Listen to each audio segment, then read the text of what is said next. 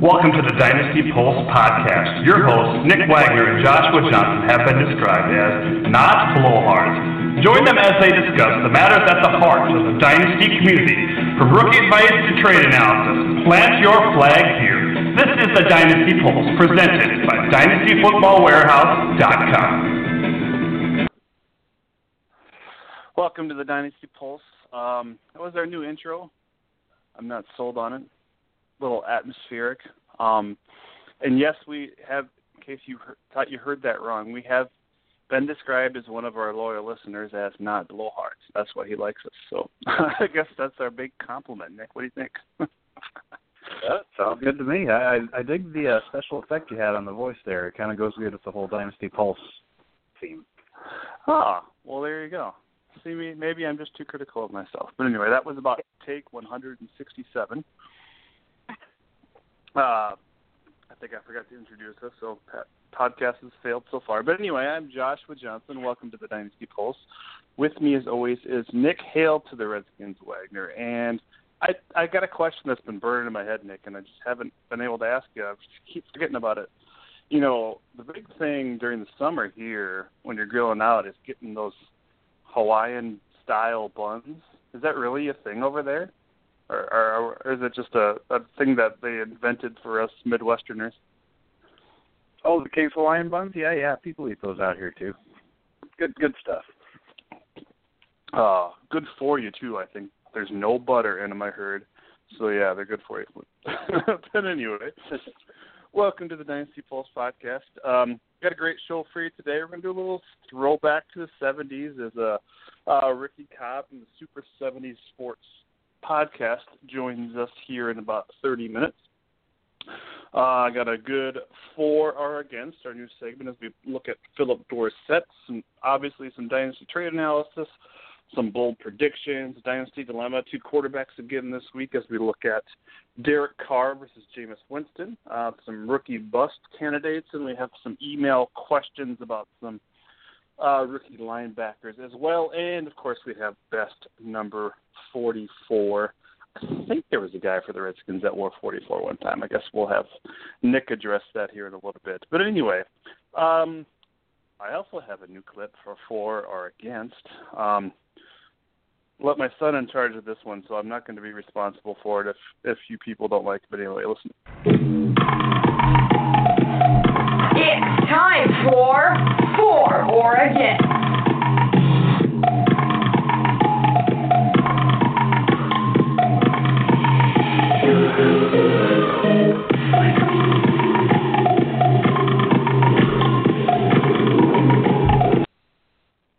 Okay, he's really into pop music, so I could not tell you what song that is, but he thought it was pretty cool, and I kind of like it myself. Anyway, let's get into this, Nick.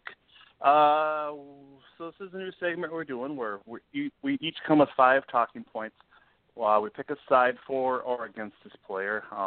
Last week we had a good one with Amir Abdullah, so I thought we would give it another shot. Keep controversial players here in mind. If there's ever anybody you would like to see us discuss in this format, please give me or Nick a shout on Twitter. You can find me at Josh_DFW Pulse, or you can find Nick at Nick_DFW Pulse. So I want to send a shout out to my buddies at the Black Hole Banter podcast who sent me a shout out on their last podcast. After they interviewed Cliff Ranch and Michael Haynes, they gave me a shout out and said my Twitter name too. So I appreciate that over there with James and Q. Q has of course been on the podcast here before. Anyway, Nick has for Phillip Dorsett and I have against. So we'll let Nick go first. What do you got for us, buddy? Well, when you look at Phillip Dorsett, the first thing you notice is his speed. He ran a 4.3340. And very few guys have that kind of speed. And he's not one of those 5'7", 5'8", 4'3" guys. He's 5'10", which is really good size for a guy with those kind of wheels. He's clearly blocked right now by T.Y. and Moncrief. Thus, I think his targets will be limited. But he does have really good value right now as DFW's wide receiver number 49. That's way more long-term upside than guys that are ranked higher than him, guys like Travis Benjamin, Larry Fitzgerald, Michael Crabtree. If I'm looking long-term, I'm going Phillip Dorsett over those guys. Over Larry Fitzgerald. Larry Legend. How dare you? Telling Bill you said that. But anyway, I think Bill's on that course too. I'm not going to give up on Larry until he retires. I think he's just going to keep producing, and he just got re-upped for one more year. So I think he is just a burner, and I don't feel like he's physical enough. So I think, once again, that's going to limit his targets. But he does have a very good and stable quarterback situation with Andrew Luck. That's something that cannot be undervalued when you're looking at receivers. Are they going to be working with the same quarterback for the next handful of years? Yes, and this is a good segue into how this is different from our dynasty dilemmas. I don't have another player that I can play up to quarterback because I'm doing the against points here. So I do hear you there, and I do like that. But I think he'll need to play the slot. He's gonna have to live and die in the slot, and I think once again that's going to limit his targets. But I think the Colts are going to run enough 3 wide. Plus the fact that they got T.Y. Hilton, who's also a great deep threat. He's going to take most of the double coverages away. I think that could open things up for Dorsett out of the slot. I also think that he's not an X receiver, so you can't expect him to beat cornerbacks one-on-one. I think it's where he's going to be a little bit of a gimmick player. I actually had the pleasure, I don't know if it's a thing, but I just YouTubed Phillip Dorsett Colts yesterday, and it brought up a video of every single one of his targets from last year, and I know there's a Moncrief one and a TY one there too, so I enjoyed watching that, but I think he just seeing the plays, the ways that they tried to get him the ball, I just think there's a lot of gimmickry to how they're going to use him for big plays, and I didn't see him make too many big moves to open up some big field for him. He certainly had some big plays, but it's one, he was able to get speed against the zone defense or whatnot. So I just worry about him in the man-to-man game, and he's not going to be able to depended on to beat a corner one-on-one, I don't think. Might be true there, but you look at the Colts offense, and their running back is the 11th-year veteran Frank Gore. I think this team is going to have to rely on the passing game as long as Andrew Luck stays healthy this year. So, yeah, they're going to throw way more than most teams, so that'll provide more opportunities, I think. Yeah, and that's a good point, where sometimes you think receivers need a good running game. I think the opposite could be true. The passing game could certainly open things up for Frank Gore. It's a good problem to have there, I think, in Indy. I just feel like when you look at Dorsett, I don't know if any people out there can honestly tell me they would choose Dorsett over his ADP counterparts, younger guys like Devin Funchess, Rashard Perryman, who are both obviously bigger receivers, could profile as an X down the road, or even a guy like Nelson Aguilar, I think, who obviously had his struggles last year, but I think he'll be a much different player this year. I think all three of those guys have clear paths to being the wide receiver 2 at some point in time here in the next couple years, and I just don't know if that's going to be up in the air for Dorsett, while T.Y. and Moncrief are on this roster. Any other thoughts there, Nick? Did you really say you'd rather have Aguilar than Dorsett? Because if so, I've got Aguilar in the Cronies League. If you happen to have Dorsett, I'll definitely trade you straight up. Just a thought. I was really hoping. I have Dorsett in the DFW 16. You don't have Aguilar there, do you? I don't believe so. No. Okay, yeah, I guess that was the start last year, so we'll see. I was really hoping, I think I said like 2 or 3 weeks ago that I expected all the Colts receivers to have at least 70 to 80 targets, and I thought about that after I rolled off my limited target talking points. So I was like, gosh, Nick's got to bring that up, right? I thought for sure you would remember that, but I lucked out, and then I just put my own foot in my mouth. So there you go. Moving back, like I said, Ricky Cobb's going to be joining us here in about 20 minutes from the Super 70s podcast, Super 70s Sports podcast, let's do a little Dynasty trade analysis. Now, I only had 2 this week because we have a lot on the docket. And, of course, there's a whole bunch of trades that happened here in some of the leagues that we're in over the last couple of weeks. So if you're listening and wanting us to talk about one of those trades, we're going to get to them next week. We'll probably do a little heavy on the trades next week since we get closer to the season. But just a couple this week. One that happened right after the podcast last week is I sent Marcus Wheaton and a 3rd-round pick for Brashard Perryman to our buddy Bill Latin in DFW 36. What do you think about that, Nick?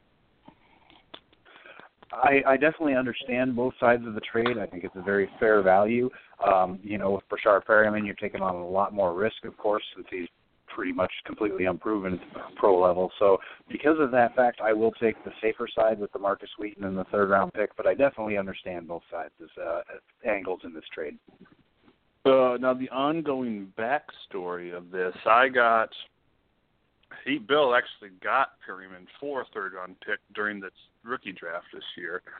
I got that 3rd-round pick I traded to Bill I traded Danny Trevathan away to Dwayne Brown, and I got Kevin Minter and a 3rd-round pick. So that's the story of all the pickage there. But the way I look at it is, yes, I know there is a lot of risk, but I think Perryman is obviously more of a developmental guy, where Wheaton is a guy that I think could be very good this year, but I'm just concerned about his production after this. I mean, obviously he has a good year. He could play himself into a contract while be in Pittsburgh or maybe somewhere else, But I just think the ceiling is high for Wheaton this year, and I don't know about it next year. And maybe I should have held on to him, but I don't know if I was going to get a better value out of him. And I know I gave a 3rd-round pick there, but I still have 1 too. So I like having those extra picks here and there to kind of leverage the trade, even if it looks like you're overpaying. It's just you still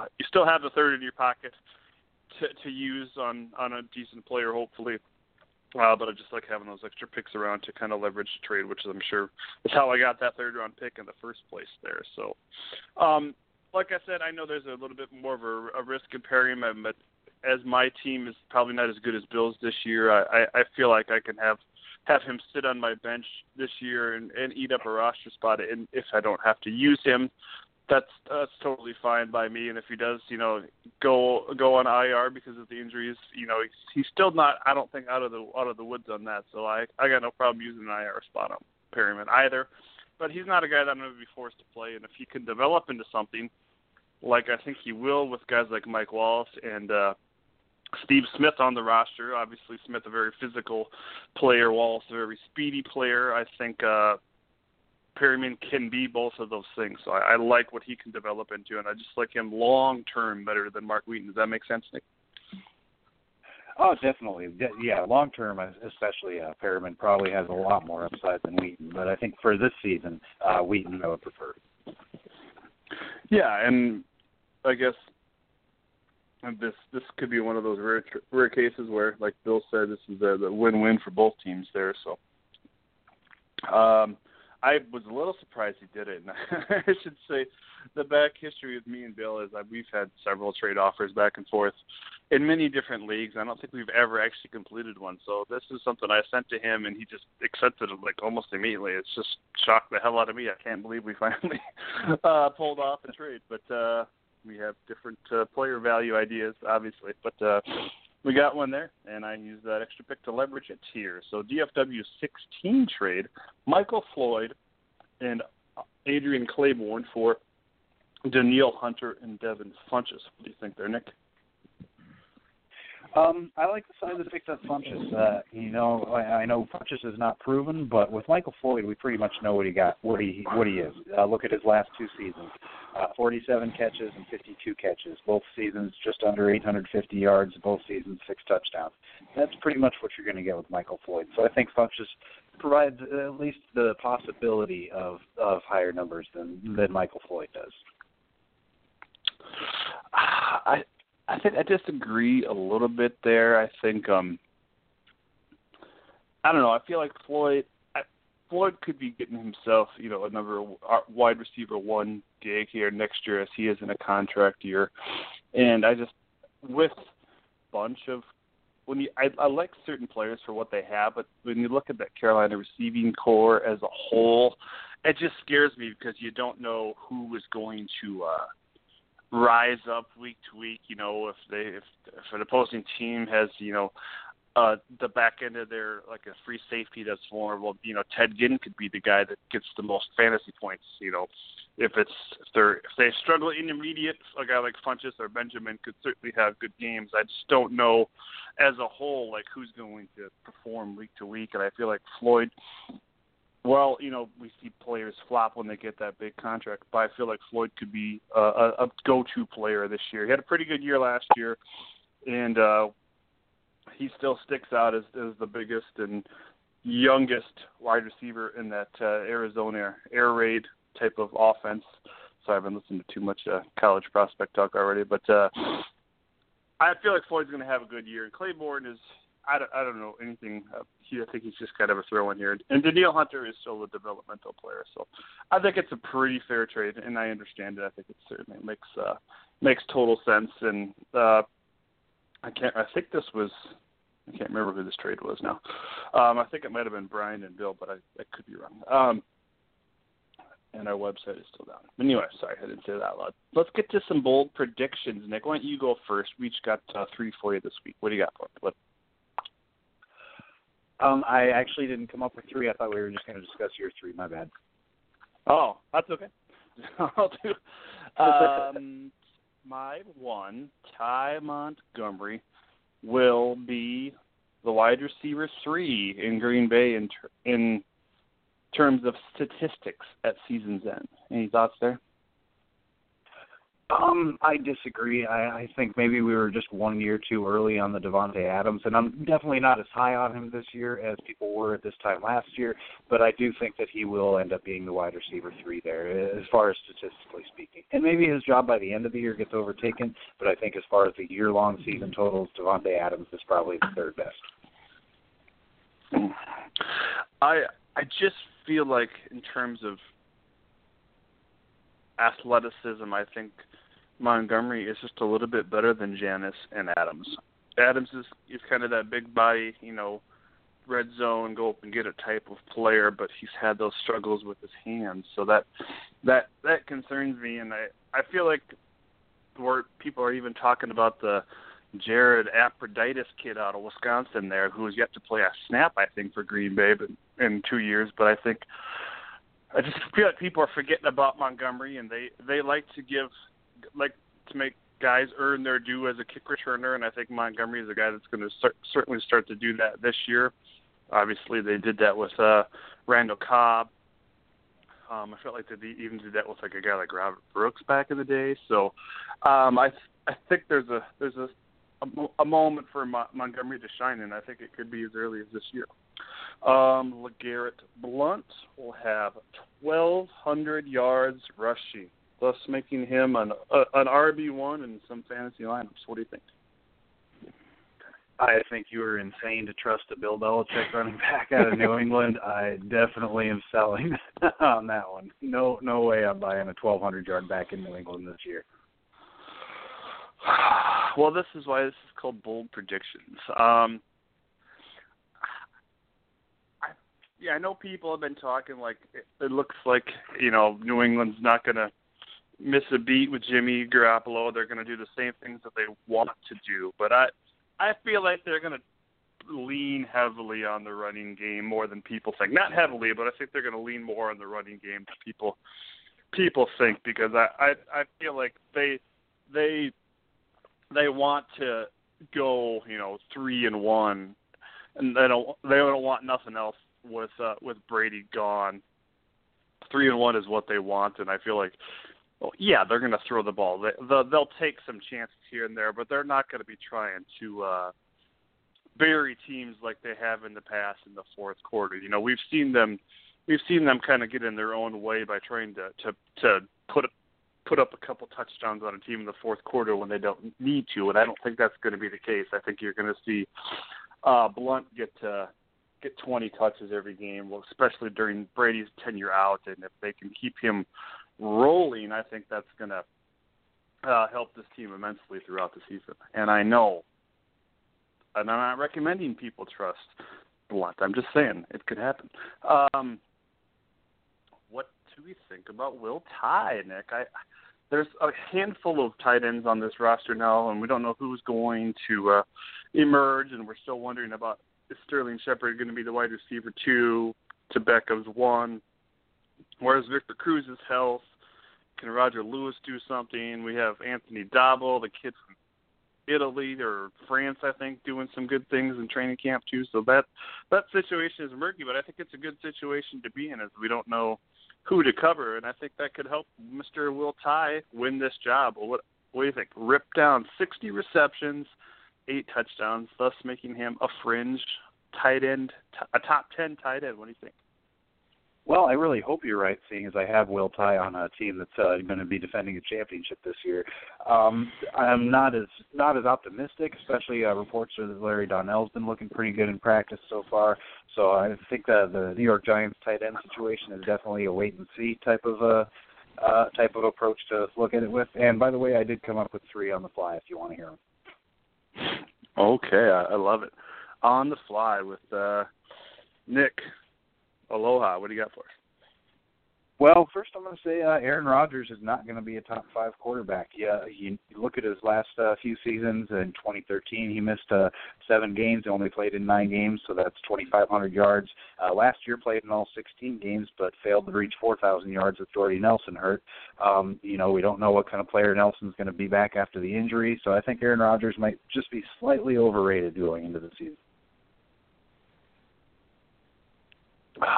So, if he's not top 5, who is? Is it Cam, Luck, Russell Wilson? Am I right? Who do you got?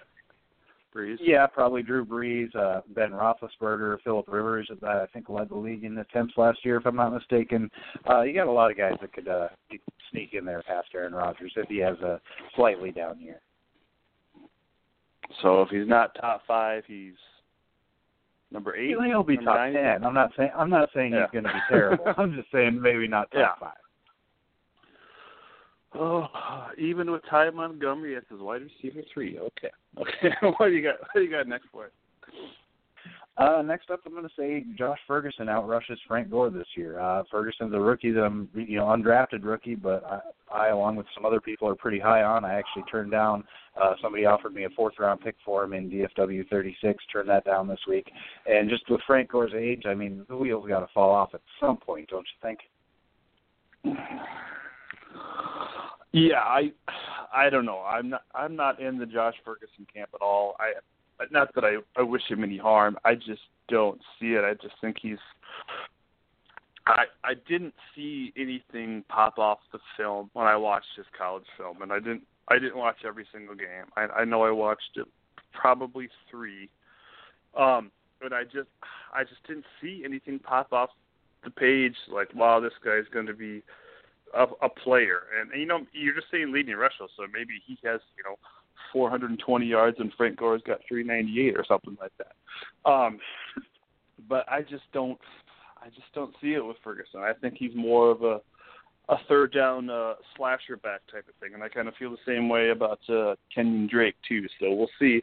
And there's other veterans on that team, and I don't necessarily think the Colts are in a win now mode, but I think they have a team that could potentially flip the switch from what they did last year into a team that can make a deep playoff run. And I just don't know if trust in a rookie running back is in the cards there. So. All right, and last off, I don't know how bold a prediction this is because I think the Chargers are going to basically force this into being a thing, but I'm going to say Melvin Gordon finds the end zone at least once this year, right? Oh my God! I hope it's like 6. I'd take 6 touchdowns. As long as I knew the week they were going to happen.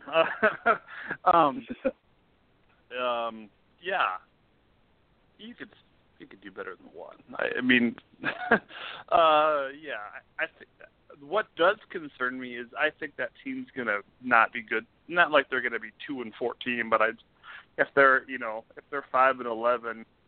I won't be surprised. I think I'm not going to bet against them with that record. I'm not going to bet under 5 wins, but I just don't know if they're going to be a team. I just think everybody else in that division is pretty strong, and I think they're going to suffer from that. I still think they're a few defensive pieces away from climbing out into back to above 500 team, and obviously with Joey Bosa not locked up yet, we just don't know how that situation is going to be. Weird out. Did you see that comment about Joey Bosa's mom said he wished he would have pulled an Eli Manning into manager trade? Yep, I did. I don't know what the deal is or what Bosa. I haven't looked into it too much, as obviously I'm a Raiders fan. So if there's an issue with the Chargers player, I'm not very very concerned. But I don't understand what could be holding this situation up. So we got about 5 minutes before he joins us here. So do you have any rookie bust candidates, Nick? We thought we would come to the table with a couple today. Anybody on your mind right now is a potential bust for year one here?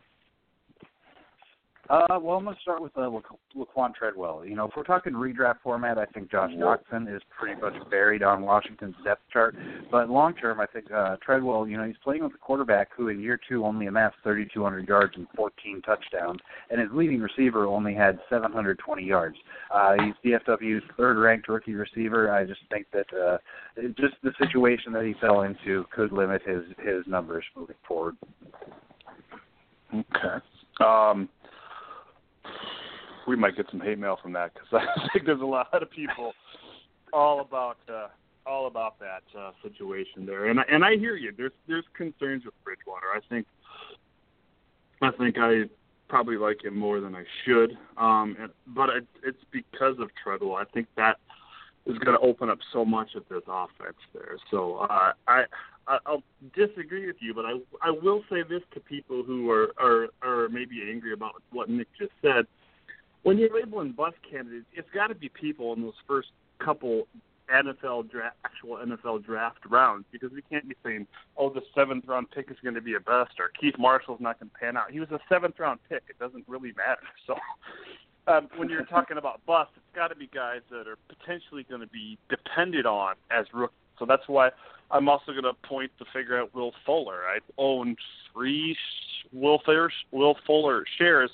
But I know full well that he could be a boom or bust player, and he's a guy that's not going to be a PPR monster. He's going to be very touchdown dependent, and if teams figure out how to chop him down, and he's going to go up against some physical DBs that don't want him to get to the back end of their defense, I think teams will be prepared for that. I really think Will Fuller could potentially be a very solid player for the first 5 or 6 weeks of the season, but as teams adjust their defenses to him, I worry about what that's going to be like. So even if he jumps out of the gate, I think he could fizzle to the end line there. So any thoughts there, Nick? Yeah, I think that's definitely a possibility, and especially, there's reports that he struggles with the press coverage, which ironically is a problem that his fellow Houston receiver, Jalen Strong, has struggled with at times in his career. So, yeah, it'll be interesting to see how that Houston wide receiver situation ends up panning out. Okay. Who else you got for me? Well, it'd be too easy to go with Ezekiel Elliott, right? I mean, if he doesn't have 1,400 yards and 10 touchdowns as a rookie, he's a bust, right? So, I'm going to give you 2 guys, actually, both of them out of California.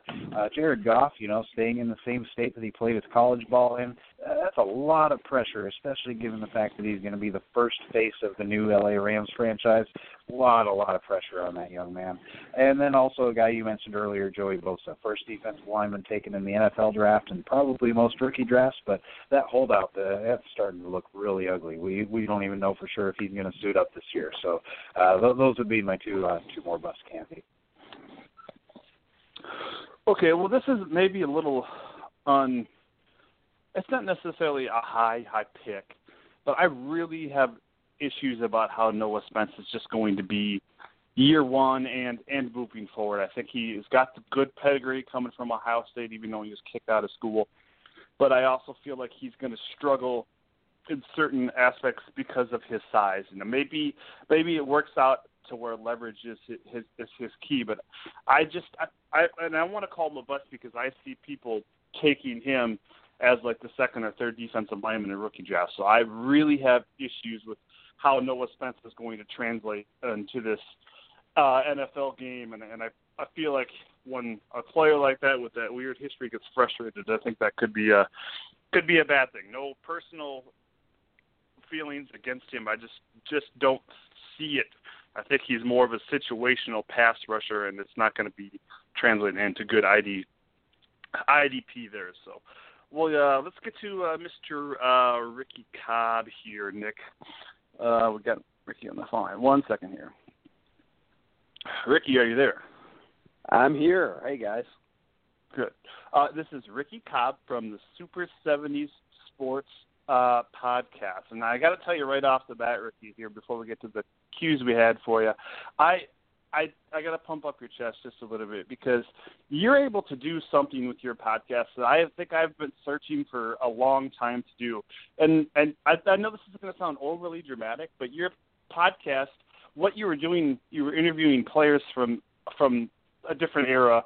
You know, obviously the 70s is the main thing, but you had authors on like Jeff Pearlman. And your interviews basically are going to kind of stand the test of time. I know that sounds overly dramatic, but because these are stories that have already taken place. You know, as far as a podcast like ours, you know, you don't care about what me and Nick thought about week 12 of the 2014 NFL season, but what you do is you get these old athletes on and they tell stories that people have never heard before. You know, we know we have people that write books and biographies and stuff, but what you do with that podcast with guys like Dale Murphy and Darnell Hillman, it's so cool to hear stories from the people that were there that you don't necessarily have heard before. So I totally appreciate that about the Super 70 Sports podcast. Well, thank you. That's you're much too kind, but I certainly really appreciate that. It's really enjoyable for me to be able to talk to these guys and maybe get a few stories out of them that people haven't heard before. So I really appreciate you saying that. Yeah, it's good. And if you can find Ricky on Twitter at Super 70 Sports. Or you can go to super70sportspodcast.com and check it out and see what they have going on there. Just a lot of fun, and he posts stuff all the time on Twitter, and you're really into the uniform changes and whatnot. And so first off, I just kind of wanted to ask you, we talked a little bit a while ago about maybe some characters from the 70s NFL, and I know you haven't had an NFL interview from a player from the 70s quite yet, but is there any just characters that stand out to you? Oh, I mean, definitely so. I mean, lots of linemen in that era that just scared the heck out of me. Even their football cards are intimidating. Your Otis Sistrunk, I remember looking at his football cards when I was a kid and seeing the NFL Films videos of the steam rising off of his dome on a cold day. I mean, guys like that were certainly very memorable to me. Your offensive linemen back in that era, they had to wear so much padding and things like that on their arms. It's just a thing where the guys who were in the trenches in those days, it really did seem like warfare. So I certainly have a lot of respect and a little bit of sort of a fearful reverence, I guess, for your Jack Youngbloods and Gene Upshaws and those guys who were engaging in these epic battles every Sunday. Yeah, the NFL film shot. I know you're talking about the steam coming off and the blood on their hands and coming down the nose. We see that recently with guys like John Ritchie and J.J. Watt, but that seemed like that was an everyday occurrence there back there in those 70s. you talk about those guys in the trenches too, and I'm a big Oakland Raiders fan, and I remember watching NFL films, and they talked about how they would have their arms taped up, and one of the Raiders guys, I want to say it was Matusak or one of them, basically said that they would have the trainer wrap like a board in their arm. Oh. Not like a 2x4, but board that wasn't going to snap, and they would write when the ball was snapped, they would raise their hand and basically just hit the ear hole of the offensive lineman. I think there was some concussions happening on back there too, but you can count on that. Absolutely. You know that there were foreign objects under some of that padding, because you look at the offensive linemen of that era, and especially you're talking about guys who couldn't use their hands, and so they loaded up and looked for any advantage that they could find, and as you're saying, I'm pretty sure that some of those advantages weren't technically within the rule book. Mm-hmm. And maybe they used metal rods too. I'm sure there was something like that going on too. Nick, do you have any questions there for Ricky? Well, as a Skins fan, of course, when I think about the 70s, I think the quarterback controversy with Billy Kilmer and Sonny Jurgensen. Do you have any thoughts on that, or maybe any other quarterback controversies that were going on at the time? Well, looking at Kilmer and Jurgensen, that's an interesting one for me, because Sonny Jurgensen was a guy at the time that Washington acquired Billy Kilmer from the New Orleans Saints. Sonny Jurgensen was probably something of an institution in Washington. I mean, of course, the Redskins didn't have a lot of great teams during that era, but Sonny was certainly a shining star, and put up some pretty gaudy passing numbers for the era. The thing that I'm really struck by when I think about the Kilmer Jurgensen quarterback controversy is that it would never have occurred in today's climate, because Sonny Jurgensen probably would have put on a diaper and begged to be traded when he heard that Washington was even interested in another quarterback. We've got a lot of sensitive guys today, right? I mean, Nick Foles and whatnot, guys who are upset and don't even want to have a competition. So I'm impressed with Sonny that he stayed put and accepted taking the secondary role to Kilmer, really for the rest of his career. I think after Kilmer came to the Capitol there, Sonny maybe only started about another 15 or so games the rest of his career, but he accepted his role. He played well when he got a chance to play, and he was a good teammate. So credit to Sonny Jurgensen for that. That just reminded me. I think you need to have Pat. Speaking of Washington Redskins in the 70s, you need to have Pat Fisher on your podcast. You need to hunt him down somehow. Okay, I'll put him on the list.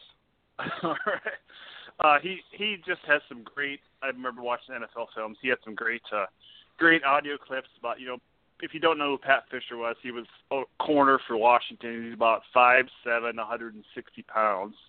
Soaking wet, I think, as they always said. They talked about him going up against the 6'7" or 6'8" Harold Carmichael, and how he would tackle him. He would always say, as long as I put my head down, as long as I get one of his legs, I got him beat, because now he has no power. I'm sure that's not quite the clip, but he was quite the character. So it would be interesting to hear some more stories from Mr. Pat Fisher there. So getting some old school NFL guys on the podcast is definitely a priority. So hopefully I'll be able to land a few of those guys. I haven't reached out, but I'm always looking for different people to interview. Obviously, finding awesome people like you is great, but I know Fran Tarkington, I think, has some kind of foundation, so he's on my list of people to reach out to. So maybe you can find him too, because he would be a great interview. But anyway, I'll stop suggesting things to you. I'll just keep listening. No, that's all right. I'm always willing to take a good suggestion. Yeah, we talked a little bit about in our emails back and forth about wide receivers from that era and some of the gaudy reception, yards per reception, like Paul Warfield. I think he had 20.1 in his career. Cliff Branch is another guy. I think over 17 yards per carry. And I know John Gilliam for the Vikings had a year where he had over 22 yards per reception, and he had something like a 40 reception season and 1,000 yards. Can you just talk a little bit about how, and some of these guys, Cliff Branch isn't in the Hall of Fame, and people look at their numbers and say, well, he only had 500 receptions, so maybe he shouldn't be in the Hall of Fame. But it was totally a different game back then. I know you said corners could basically mug wide receivers at the line of scrimmage there, and obviously it's a different game now, right? Yeah, it's a completely different game, and so you're not going to be able to compare apples to apples when you're looking at the numbers of certainly wide receivers and quarterbacks in that era, because the game has just changed so dramatically.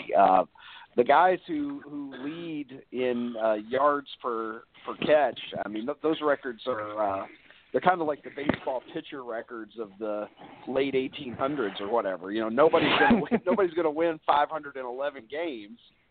Cy Young's record's safe, and I'll tell you right now, some of these guys who have career yards per catch over 20, and there's a few guys who finished with over 20 yards per catch in their career.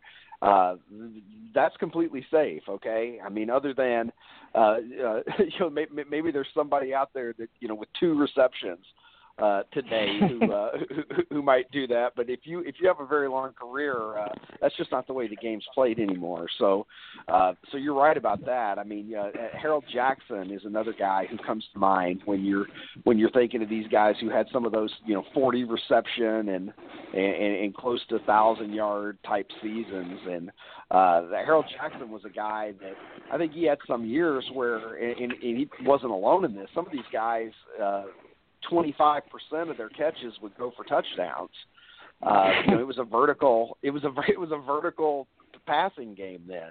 So yeah, it's changed. It's changed a great deal. Like as you said, Warfield, and later in the 70s, guys like Wesley Walker, Stanley Morgan is another guy who had a tremendous yards per reception. So it's just a completely different game. In those days, if you caught at least 50 balls, you had had an incredible season. And today, 50 catches is, that's like that's not a great season for your slot receiver for some of these teams. So the world has changed in the NFL when it comes to the passing game, obviously, as you guys are well aware.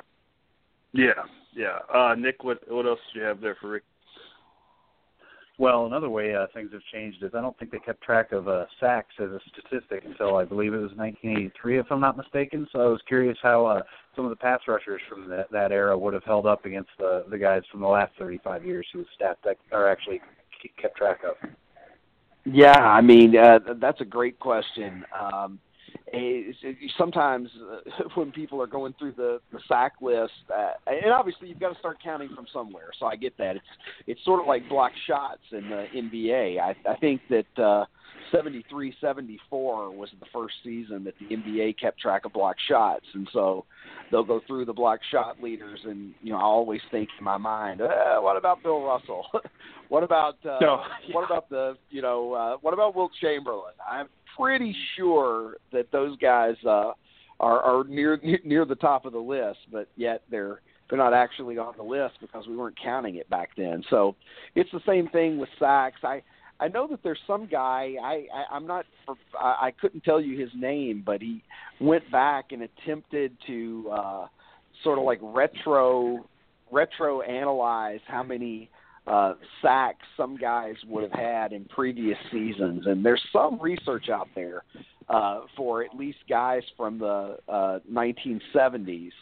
And I know that Jack Youngblood is a guy that, and I mentioned Jack Youngblood again, but Jack Youngblood is a guy who would rank really high on the sacks list. Were sacks being tabulated then, and obviously Deacon Jones, who invented the term sack, is a guy that would be probably, if not the leader, Deacon Jones would be somewhere probably in the top 5 in sacks. So Youngblood and Deacon Jones, among others, are guys that come to mind. And obviously you start thinking about the Purple People Eaters and some of the great pass rushes of that era. So that there are guys that they're sort of like ghosts on that sack list. They're not officially there, but their presence looms over that list because that if we had been able to tally those numbers, that they would be right there. Yeah, and I kind of think the same goes with technology. And I think about for a couple years ago, I just wanted to see my son watch Andre Dawson hit a home run because I couldn't find anything on YouTube because I just wanted him to see like the way his nose would snarl and just the power out of him. And I couldn't find it. With there's all these stills and stuff of him hitting bombs, but not like an actual video of the whole swing. And I feel like that's kind of the same thing with like a guy like Deacon Jones. He's not going to be in the record books, but people now will look and see, Reggie White, Lawrence Taylor, man, those guys were fearful. And yes, Lawrence Taylor was an absolute maniac on and off the field apparently, but before that, Deacon Jones was he was, like you said, he invented the term sack. And, besides Dick Butkus, I don't know if there's a scarier player from the older era, and we don't even really get to see that because we can't watch. The technology wasn't like it was back then. We don't get to see just how crazy he was, just what a phenomenal player he really was. Yeah, you're absolutely right, and obviously, as you say, the quality of the film wasn't as good, and back in those days, they would just routinely they would tape over games. They would put something. They needed to use that tape again. So the NFL game that aired on Sunday or whatever, the network would tape over it and put another TV show on it or next week's game. And so it's really sad that we don't have the capacity to go back and see these guys and certainly see what they're doing and thank goodness for NFL films, right? I mean, at least we have some NFL films footage of a lot of this stuff, and I have a tremendous respect for Ed Sable and Steve Sable and what they did because they were at the vanguard of any professional sports league in being able to archive this stuff, but even so, with NFL films, we just don't have the ability to go back and really fully appreciate what Deacon Jones was able to do and see some of the things that he did, the way that we can sort of meta-analyze a J.J. Watt or somebody like that today and see what he's doing from every angle and analyze it. So it's just so those guys from that era, they're a little bit handicapped, in terms of being able to be compared on a level playing field to the players of today. Yeah, nobody cared about the size or the 40 time or the short shuttle. Just you block Deacon Jones. If you don't, we'll have somebody behind you to help you out. That was pretty much how it worked. Yeah, that was the plan. Yeah, Nick, did you have anything else there for Rick? Well, we do a segment, best player to wear X number of all time, and this week we're doing number 44. So a couple guys we're going to talk about from that era, Floyd Little and Chuck Foreman. I was wondering if you had any thoughts on those two guys. Oh, wow, Floyd Little and Chuck Foreman. Well, they're both underrated. I realize that Floyd Little is in the Hall of Fame, but still, even so, I would say underrated. He's not a name that rolls off of people's lips usually that quickly. If you say great running backs, that era, but he certainly was that. Chuck Foreman is a guy that I've tweeted about a number of times on Super 70 Sports. He's kind of a personal favorite of mine. A guy that was a solid receiver as well as a fine runner, and I think if fantasy football had existed in the 1970s, Chuck Foreman would have been a guy that I probably would have targeted because I just really like his all around game, and Chuck Foreman is he falls through the cracks. I don't think that. Certainly Minnesota fans, he's never going to fall through the cracks. But for a lot of fans, if you start talking great running backs of the 70s, the conversation is going to go to a lot of the names that we're used to it going to, and rightfully so. Obviously, people are going to want to talk about Walter Payton and Franco Harris and OJ and those kinds of names, and those are the names that you should start with. But Chuck Foreman was a lot better than I think a lot of fans today realize, and there's probably a lot of fans today that are under 30 that don't even really know who Chuck Foreman was. So, outstanding running back. Yeah, he had, look at his as a running back, he had 3 straight years over 50 receptions, and he had another 61 reception year after that. And two of those 3 years he rushed for over 1,000 yards there too for the Vikings. So yeah, I'm not a huge Vikings fan, but I do have a respect for the team as I live in the territory here. But yeah, Chuck Foreman, you're certainly right. One that slips through the cracks. I have a friend a little bit older than me who grew up in the 70s who still to this day, whatever we're doing, if we're playing company softball or whatnot, he wears number 44 for Chuck Foreman because he was his favorite player, and rightfully so. Yeah, just a phenomenal player. Any other or should I say Walter Eugene Chuck Foreman? I remember that from NFL films too. And you're right. I've said on this podcast many times. NFL film raised me. That's who I am today because of NFL film. So, any other guys that stand out maybe as kind of guys that would have been fantasy nuggets back there in the 70s? Oh gosh, from the standpoint of running backs, Lawrence McCutcheon is a guy that I think is sort of in that same vein as Chuck Foreman in that you don't hear his name a lot today, but Lawrence McCutcheon put together a bunch of fine years for the Rams in the 70s. So he's a guy that would definitely come to mind for me as being underrated at the running back position. If you're talking quarterbacks, Jim Hart and Ken Anderson are two guys I would say among quarterbacks that I would consider to be underrated. Ken Anderson, I think, actually has a pretty good claim on being a Hall of Famer. If you look at his numbers, certainly a lot of those Cincinnati teams that he played on, weren't that great, although he did have a Super Bowl appearance in the 80s. But there's just so many names from that era that I think that is, the problem with time moving on is that lots of times as sports fans, the memories get kind of short, and maybe it doesn't work that way for the greatest players. Your Walter Paytons and guys like that. I think Michael Jordan, if we're talking about basketball, Michael Jordan gets better every year.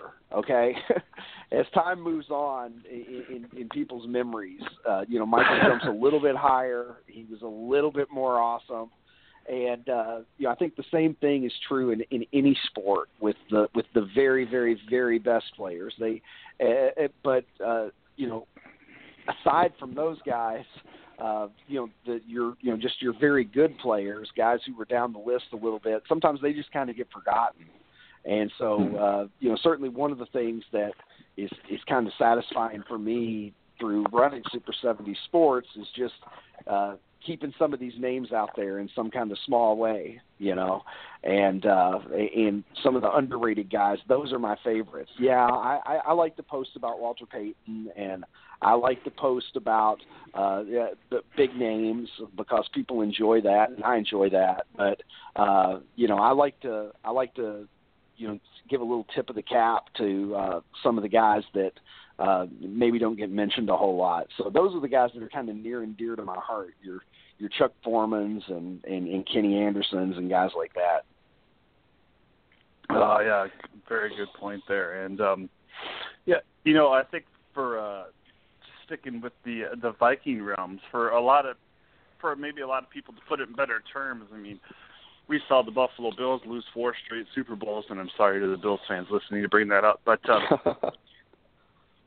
I think really the Vikings were that type of team in the 70s. They were a very good team and just could not get over the hump. And I think had they done that, we would have maybe recognized these players a little bit more. Andre Reed and Thurman Thomas, Jim Kelly, those guys are all in the Hall of Fame now, and deservedly so. But I think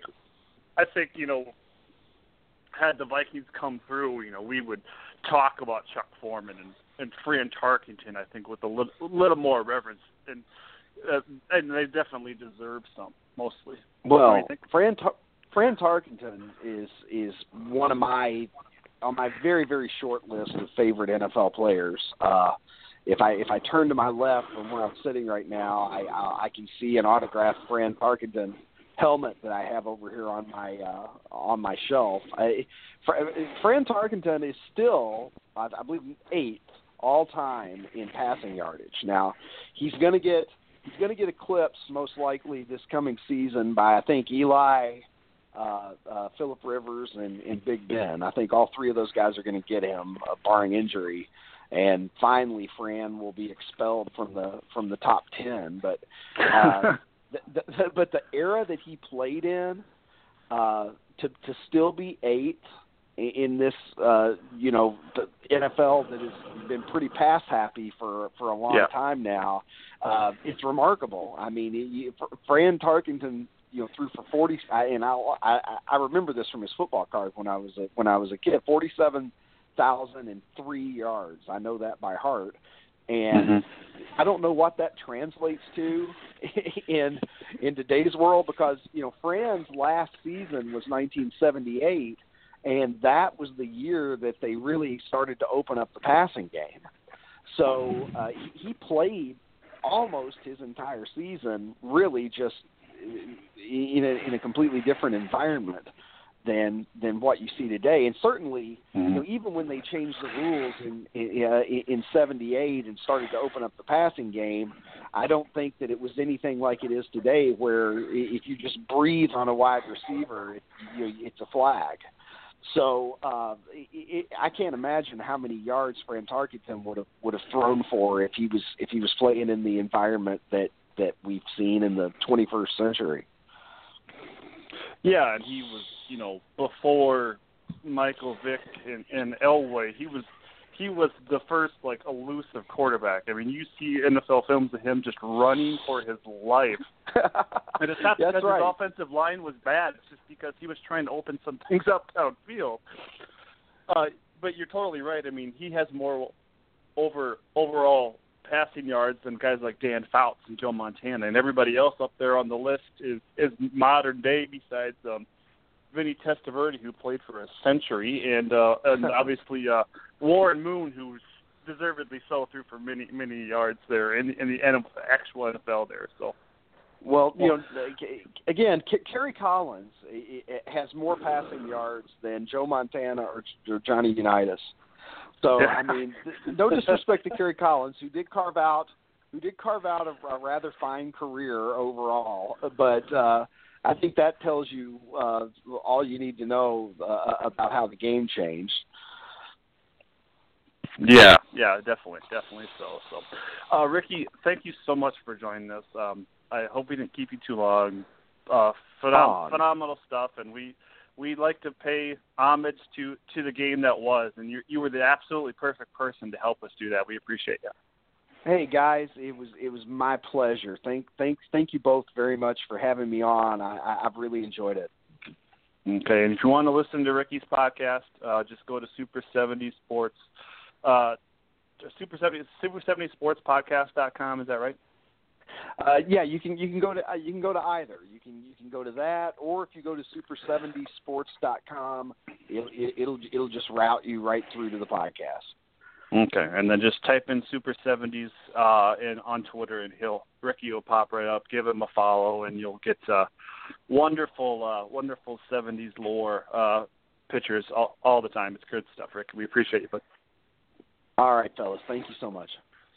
Yep. And as always on the podcast write-up, if you just click on Ricky's name, you can go to Twitter and give him a follow, or if you click on the name of the podcast, you can go to straight to the website and give it a listen. He's also obviously on iTunes as well, so you can just download that on your phone. Just type in Super 70s. Good stuff there, and I can't wait to have him here, an NFL guy. He's just been doing the podcast for about 6 months now, and just great stories there, Nick. What did you think about Ricky there? Oh yeah, great stuff. One of the more entertaining interviews we've done, I think. Yep, and he certainly knows his stuff, and that's why we have people like that on. I know it wasn't relevant to the fantasy game now, but it's certainly, I always like to pay homage to the people that back then and what they did there. So,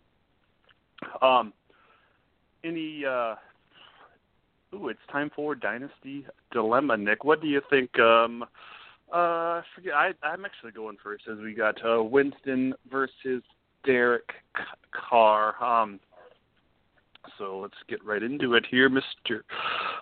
So maybe I chose Winston so I could simply get excited about my Raiders while listening to Nick defend Carr, since he obviously does such a very good job. But obviously I like Carr, but I chose Winston because I think he is actually more experienced in the pro-style offense, even coming from college. Carr is from the wild, slinging West, where 80% passing offenses are considered conservative.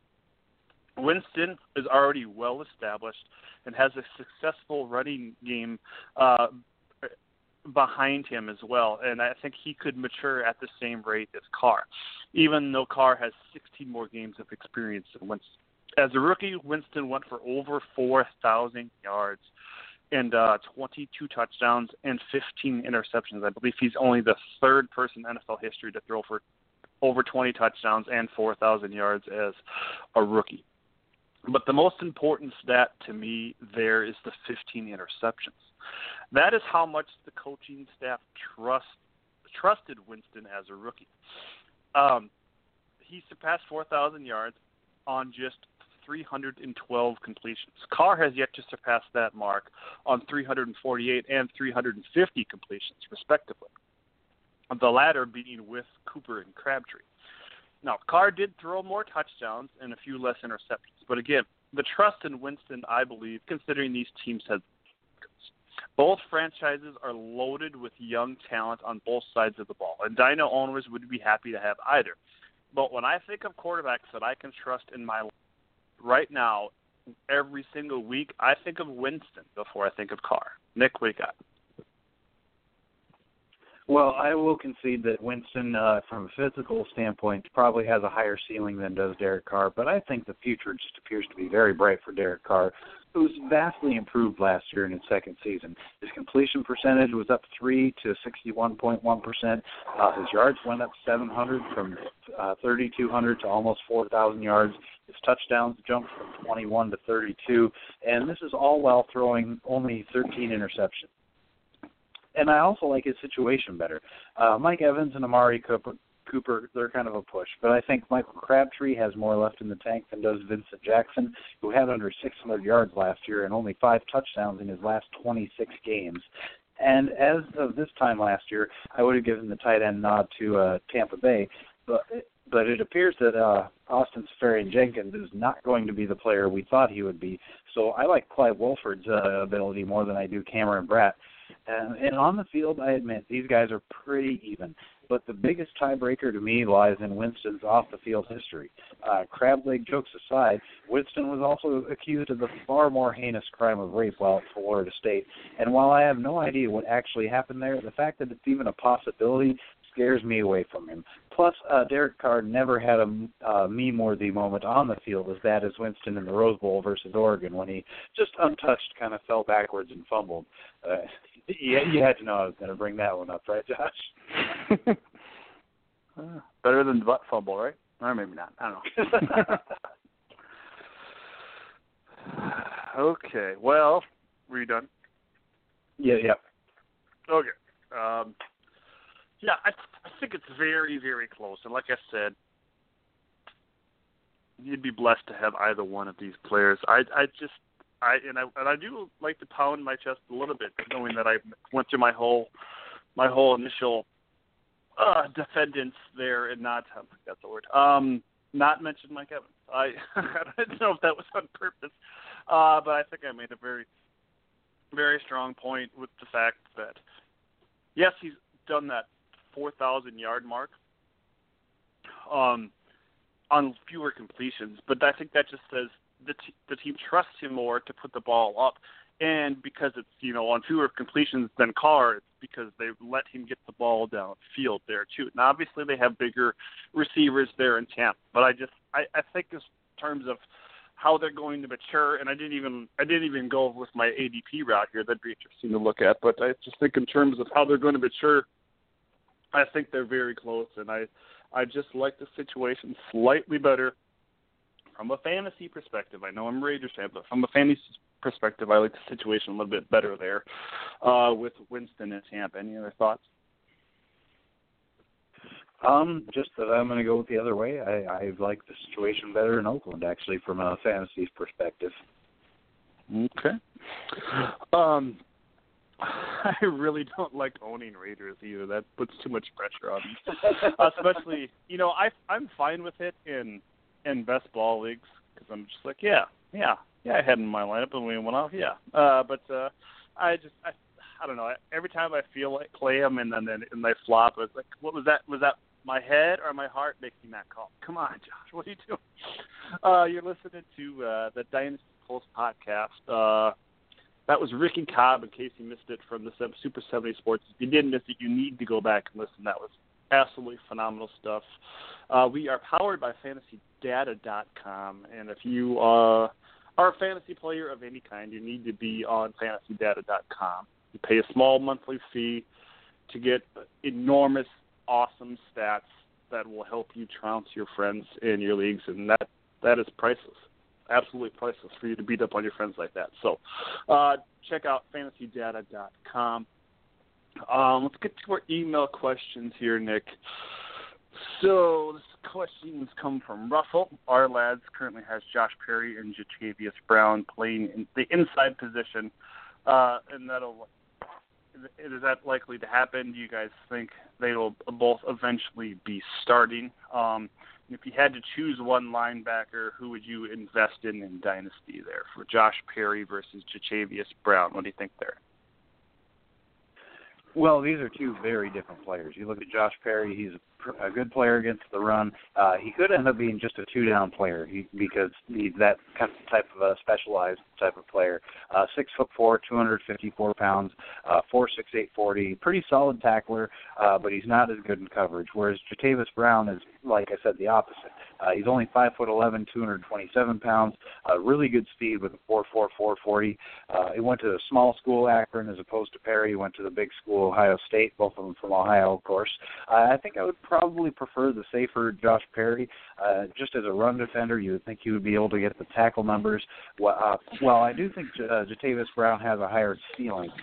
His small size and the fact that San Diego only used a fifth-round pick on him, I think that could make him expendable or at the very least restricted to third downs or possibly move to safety. So if I had to pick between the two, it would be Josh Perry, but Brown does have a higher ceiling. I do kind of echo your statements there about Perry, where he's maybe a two-down player. I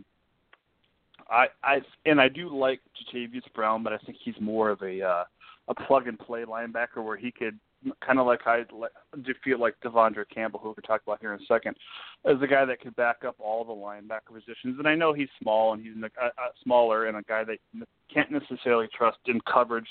But I think in terms of speed and I like him a little bit better. Maybe Perry's got the instinct advantage, but I like Jatavius Brown a little bit better for that aspect. This team needs defensive players, so if you can grab both of them, I think that's not a bad situation there either.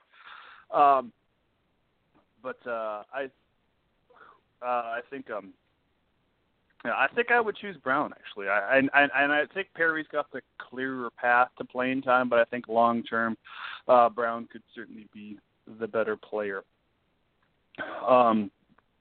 Second question, also a big fan of Ben Heaney in Oakland. Undersized, under 230 pounds, short arms, small hands. However, he doesn't have in stature that makes him, what he doesn't have in stature makes up for speed burst and elusiveness. Had a 4.4 40, 6.68 3-cone. I love the under 7 second 3-cone. So yeah, that's a very good point there. The other huge point on the docket here is Ben Heaney has been given the green dot by the coaching staff. That means he is the one that's going to wear the helmet that communicates with the defensive coordinator. I think that means he's calling plays. He's basically already been named the captain of the defense, so he's going to be out there. I think he's a player that we all should have bought low on when we could have, and we're probably kicking ourselves that we didn't. Is he Mike Singletary? No, but I think he's certainly a dependable player in terms of what he can give to your IDP roster consistently moving forward. I think you're going to see some very good things out of Ben Heaney. Any thoughts there, Nick? I agree with you. And Oakland defensive coordinator Ken Norton Jr. has been talking him up, and Norton probably knows a thing or two about linebackers as solid as a player as he was in his playing career. Like you mentioned, Heaney's a little bit undersized, around 6 foot, 230 pounds, but very athletic. And he was good enough as a rookie 5th rounder last year to take away the job from the veteran Curtis Lofton, who was released this offseason. And like you mentioned, when a team trusts a second-year player to be the signal caller, pretty much the defense's quarterback, that speaks volumes. I think this is a guy, definitely, if you have a chance to buy him, go ahead and do it. And I know this because of my buddies at the Black Hole Banter podcast, but they took the green dot away from a veteran in Malcolm Smith to give it to Ben Heaney. So that's saying a lot about, I think, how they think he can mature. So, and he is undersized, but I think he's going to be a very good player, and Oakland is setting up to where they're going to be depending on him. So I think you can feel comfortable putting him in your roster. A couple other IDP guys here up in the air, Nick. Any thoughts on Stephen Weatherly or Devondre Campbell? Well, I'm taking a wait-and-see approach on Weatherly. The 7th-round IDP picks usually aren't guys I'm going to roster until they've shown something. But Devondre Campbell is somebody I would definitely keep an eye on. There's a 4th-round pick. He's got really good speed, and if he wins that weak side linebacker job, he could have a pretty nice fantasy value. Yeah, I've written multiple things about Devondre Campbell, so I want to remember that for people if you're wondering about him, just search his name on our website, please. Yeah, I think he's certainly a player that's going to translate, and it might not be year one. I think he's certainly 2-3 years from now a guy that's going to be a potential IDP mainstay, like a linebacker 2 or 3 type of guy. I don't know if he's going to jump into the top 15 or 20 linebackers, but I feel like he's a guy that could be a very solid player moving forward, and it's gonna be maybe a bit of a struggle for him year one to get on the field, but I think Dan Quinn is going to mold him into some very good things. I think I said KJ Wright type of ceiling last week, so I still believe that. As far as Weatherly, I think the metrics there are really good, and it's very fortunate, I think, for his IDP stature that he is got the defensive end designation and not the outside linebacker designation. I know that it probably has to do with the Minnesota scheme. And I know that Brian Robinson there playing defensive end for the Vikings is obviously an older man and not going to be there forever. They do have Danielle Hunter and Everson Griffin, so I like both of those guys, but I think there's a role for Weatherly to maybe get in some type of rotation there. But I did reach out to my trio of Vikings fans that do not work for DFW. I have some guys that do Andy Carlson over at the Purple for the Win podcast. Tim and his crew are at Vikings training camp, and they haven't seen much of Weatherly. So they're right now potentially predicting that he is a practice squad guy, and that's probably not a guy that you want on your IDP roster. But I still think moving forward, he's a guy to keep your eye on.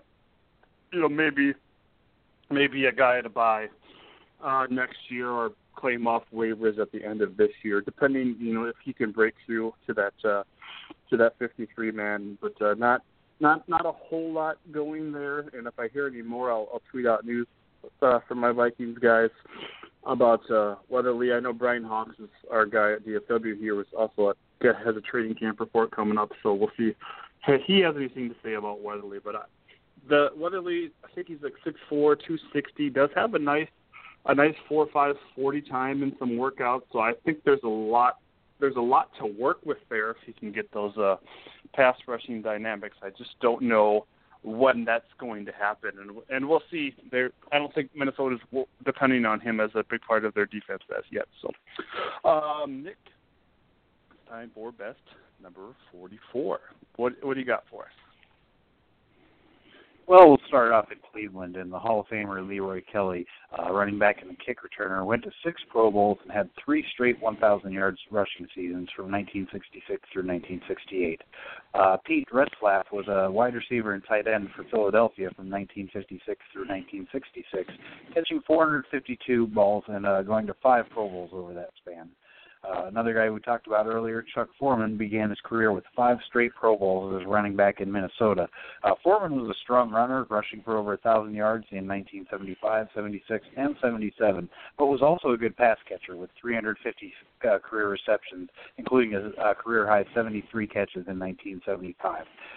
We now think of the Hall of Famer Dick LeBeau as a fantastic defensive coordinator, but he was a pretty darn good cornerback as well, playing in 185 games for Detroit, racking up 62 interceptions and making 3 straight Pro Bowls in his career, which spanned from 1959 through 1972.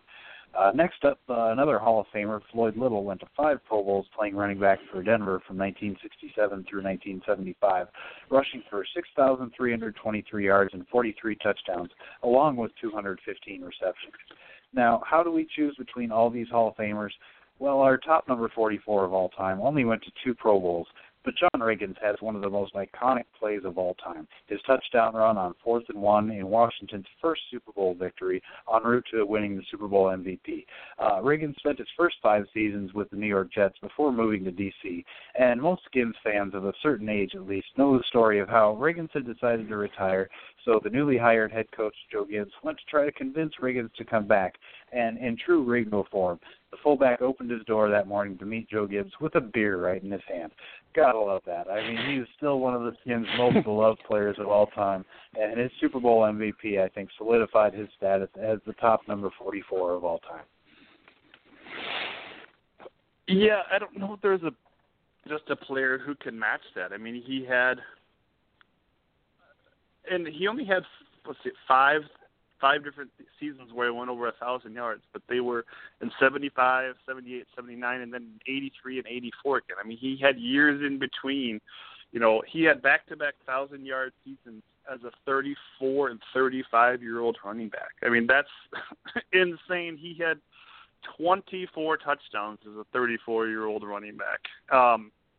Now, certainly the game was a little bit different back then, as he went over 1,300 yards and 375 carries, but that's still saying a lot to trust a guy at that age. He just played for so long and was so phenomenal. Yeah, it's pretty hard to outdo Mr. John Riggins. I do want to mention Bill Wolski, the least important number 44 of all time, was drafted in the AFL and the NFL in 1966. Played fullback for Atlanta.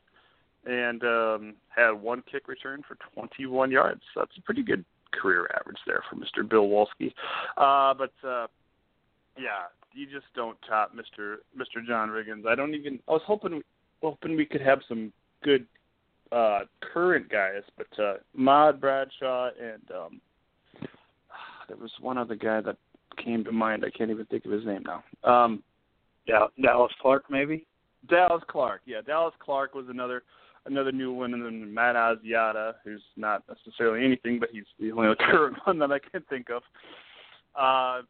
Vic Beasley as well. But yeah, Riggins was the man. There's really no way to go about that. He played 14 years as a running back in the NFL. And, people will say, oh, it was certainly a different era, but it was a brutal era where running backs had over 300 carries, and passing was certainly second fiddle. So he survived that, which is very impressive. We talked about a guy like Chuck Foreman, another great number 44. He only survived 7 years in the NFL. Riggins did it for 14. So that's pretty amazing. And it's, as far as I'm concerned, there's no other people in that discussion next to Foreman and Riggins. And you can debate that all you want in terms of what you got. But if you had the opportunity to put both of those guys in the same backfield, wow, look out. I mean, that would be way more than Mike Allstott and Warwick Dunn. I mean, they would be like Lev Bell and Larry Zonka, yeah. But obviously they're their own people too. And I do want to mention one of my favorite players growing up, Tom Rathman, the fullback for the San Francisco 49ers. I believe he was on 3 of their Super Bowl teams, but he was one of those receiving fullbacks, had 320 catches in his 9-year career actually. So I wanted to mention him as a quality number 44, but nobody tops Foreman, but nobody really tops Mr. John Riggins there. I gotta give it to the Redskin there. Love that play you're talking about, and I loved watching him play because it was a brutal experience watching him run over people, and I absolutely loved it. Right? Definitely, and I feel a little embarrassed for not including Tom Rathman in that list because you're right. He was definitely a underrated part of that San Francisco dynasty in the 80s there. Yeah, most definitely. That is all we have for you today, a little bit longer show, but absolutely love the stuff from Mr. Ricky Cobb. We will be back next week. Don't have a Dynasty Dilemma or 4 Against planned. It's been that kind of week for me, but I do know I want to talk not rookie sleepers, but actual just sleepers going into next year or going into this season. So we'll talk a little non-rookie sleeper action. How does that sound, Nick? We won't even lean on the rookies. Non-rookie sleepers next week, and we'll do the stuff that we normally do. Hopefully, a little bit more dynasty trade analysis, and then some. The dilemma and the 4 against that situation seems to be going good. We love the email questions too. Make sure you hit us up if you have any questions or you have a suggestion for 4 against. I would certainly welcome that. As always, good show, and we'll talk to you next week. All right, sounds good. Take care.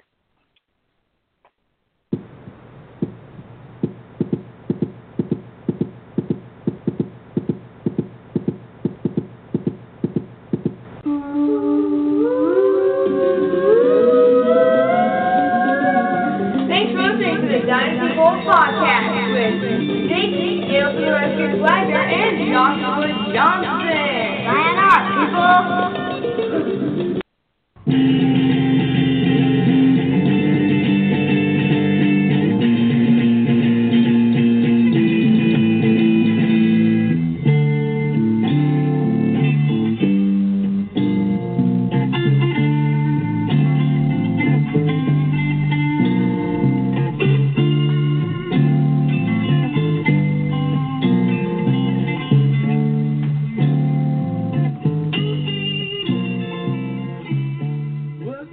How much you want to make a bet I can throw a football over the mountains?